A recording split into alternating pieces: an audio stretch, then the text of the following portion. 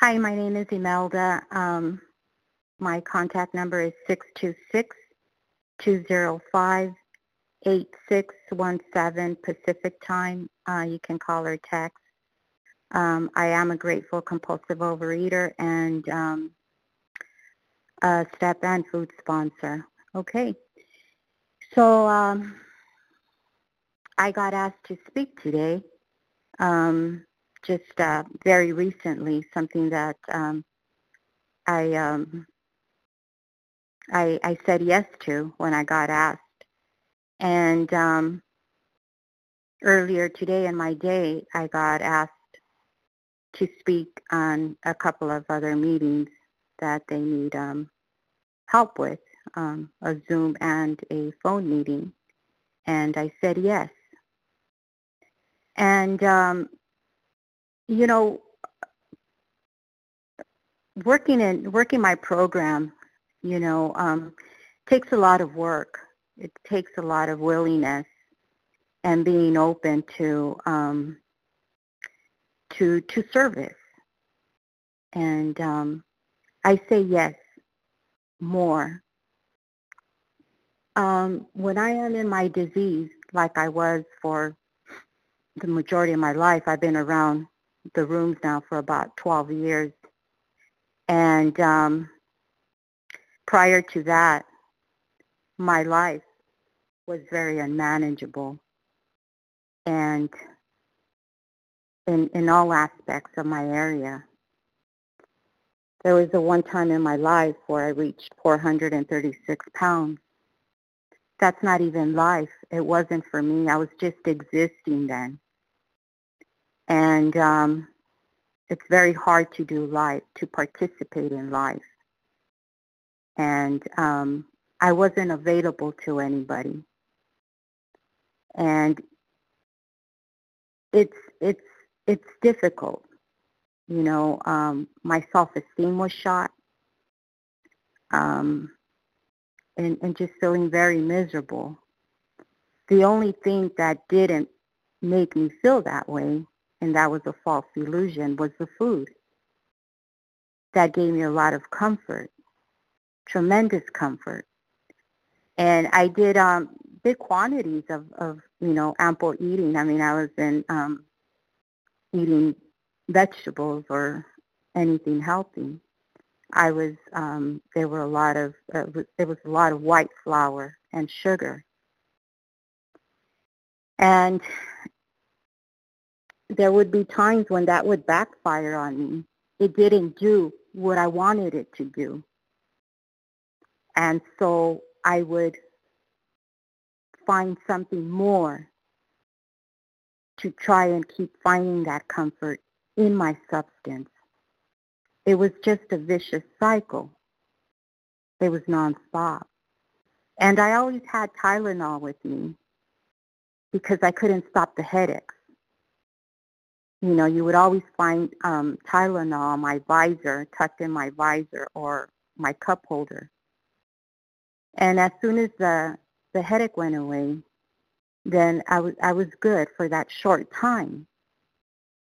But I had headaches every day. They wouldn't stop.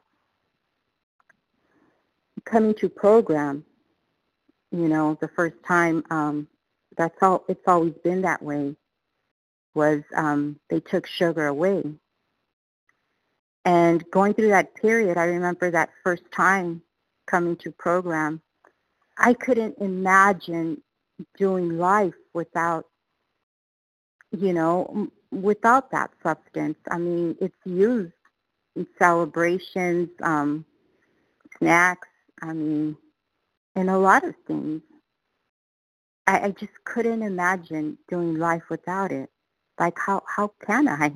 You mean I'm never going to have it? And I remember I was being told then, just today you won't have it. Maybe tomorrow. So when they would tell me tomorrow, I would look forward to tomorrow because I really took their word for it that, yeah, I want it. If I'm not going to have it today, you said I could have it maybe tomorrow. And that's how my mind operates. That's how it talks to me. And I got a sponsor, and I began to work the steps. And I've shared this before many times that over time I've had different sponsors and short periods of times when I've left the rooms, and I've discovered that my answers are not outside the rooms. And when I have left, coming back was always coming back with shame. And so what I used to do then was that when all the rooms were open, was that I wouldn't go back to the regular meetings I used to do. I would travel out farther because I didn't want nobody to see that I had put on weight. That was my pride and my ego, you see. And so I would travel, and I would meet other people, don't get me wrong, and it was good, to be at different meetings. But I knew why I was doing it. And so I would sit there in a lot of shame. And a lot of those meetings had podiums. A lot of those meetings you had to stand up and go up to the front and share. And I remember one time, this was several years back, I remember getting up. I had to do it. I had to, because in my disease, I don't live in the truth. I'm in denial. I'm defiant. And so I remember getting up, and I raised my hand that I wanted to share, and I got up and I went to the front. And that was a decent-sized meeting, probably about 60 people. And I went up to the front, and I shared, and I told them, and I said the truth why I was here, that this is not a regular meeting of mine, that I think it was my first time there. And I told them why I was there. I was hiding. You see, that's what I do a lot. I'm an addict. I run and I hide. And so I used to do that. I used to do a lot of things,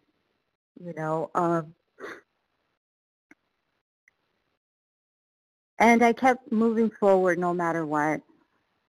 I'd have my periods of sobriety, and then I wouldn't. And then this time around, I've been back now for like 447 days. And coming back this time, was very much a different experience for me. And I got a sponsor again, of course, and started working the steps, And I came back, at a deeper level, of willingness, honesty, surrender with an open mind, being teachable. And I've been doing that since, just one day at a time. And again, sugar and white flour were off the table, and artificial sweeteners. And I came back I had reached goal weight, maintenance weight, and I came back with a significant amount of weight gain. Never ever did I imagine that would happen to me, and it did. And I came back, and I just had to get to work. I had to, and I've been doing that since. And service is something that is very important in my recovery. Very important. I came back and right away got to work, and taking on service positions on different PIN codes, and being open to back up and what have you, to speak and whatever. And remaining abstinent no matter what. And having a sponsor, to check in with every day and report and this and that. I remember a while back telling my sponsor that I was helping then people get started. I remember I had one, maybe two that I was working with, maybe two. And I had told him then that I couldn't, two was just really pushing it, working with two people. That one I felt I could do better, but two was just too much, And that's not where I'm at today. Today I have several. And it's funny how things change as I've kept working the steps. And that has, working with them, service has its own reward. I have to give back what was given to me freely, like my sponsor said. That is very true. My sponsees today, they keep me current. They keep me on my toes. And I need them sponsees. And today I'm available to them. I'm available to anybody. When I'm in my disease, I'm not available. I've checked out. People can try me, they can call me, and they're going to go straight to voicemail. I'm not available. But that's not what it's like today. Today I have, clarity. Today I have more peace. That fear and that anxiety that I used to experience at one time, those intervals are much farther apart. It still comes to visit me. But today I have to also, differentiate the false fear from real. Because there's real fear and there's false fear. I don't walk into a market and say, hey, let me have 5 pounds of fear. There's no such thing. But if I have a lion right in front of me, well, that's real fear. And, I'm just grateful that today I don't have to walk around that way, full of fear. Today I don't have to be turning back and watch who's behind me or get startled and jump because someone came from behind me. Little things like that used to happen to me.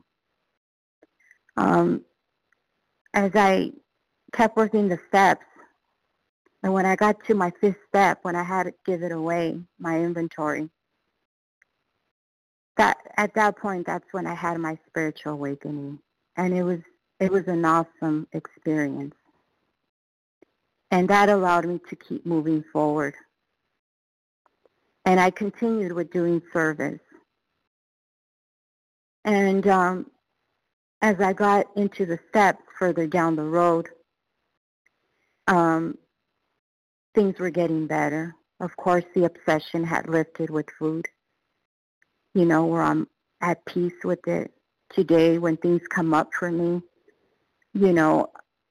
food doesn't cross my mind. Not today, I have the awareness that there's something going on. Today, I reach out to others. Today, I can make a call, and as I did yesterday, it was, I believe, yesterday, and talk to someone, to my sponsor. And today, this morning, I heard a share that it was a very pretty share to hear where that person is on her journey and what that person is going through. And it was very inspiring. I'll tell you the truth. Today, I didn't want to be here. I had shared that earlier with my sponsor that, I was thinking about not coming through with this, I still have my moments where, I behind it is being selfish, where I make things about me. And that's what that was about. And, earlier today, a couple of people reached out to me, and I said yes to help them out. And that helps me out, too, to get out of myself, because I found out as I was working the steps. Gentle reminder, you have 5 minutes. Thank you. When I got to the 5th step, I realized that the world didn't revolve around me. It burst my bubble.